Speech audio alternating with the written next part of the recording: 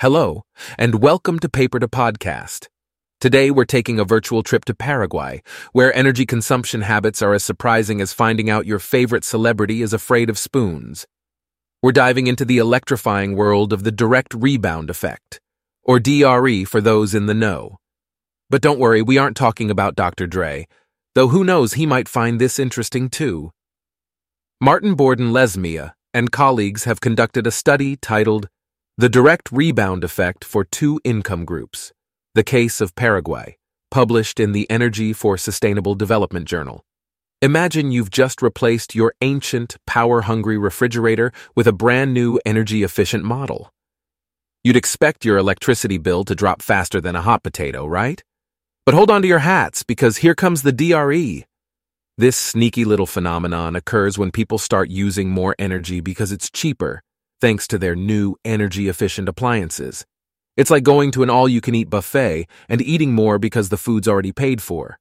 In Paraguay, Borden-Lesmia and colleagues found that the DRE for non-low-income households was a whopping 23% to 60%. But plot twist, low-income households showed a DRE of only 14% to 18%. You might think low-income households would be first in line to take advantage of cheaper energy, but it seems electricity isn't their main energy source, and many have unregulated electricity connections, making price changes less impactful. The study is a real eye-opener, especially when you consider the methods used by the team. They divided households into two income groups and estimated DRE at both the province and municipality levels over a 16-year period. They used some fancy statistical tools, including a double logarithmic functional form and a Houseman test. It's not Hogwarts, but it's still pretty magical. The research stands out for its fresh take on an often overlooked area, the DRE in developing countries. It's like finding a new way to eat a sandwich, just more sciencey and less tasty.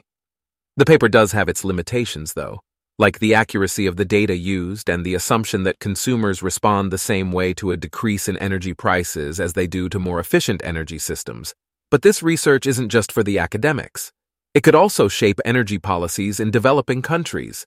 Policymakers could use these findings to help transition low-income households to cleaner energy sources, develop better strategies for social tariff discounts, or tackle the issue of unregulated electricity connections.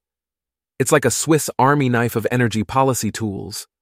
So, as you're sipping on a cold drink from your new fridge, remember that energy efficiency doesn't always mean less energy consumption.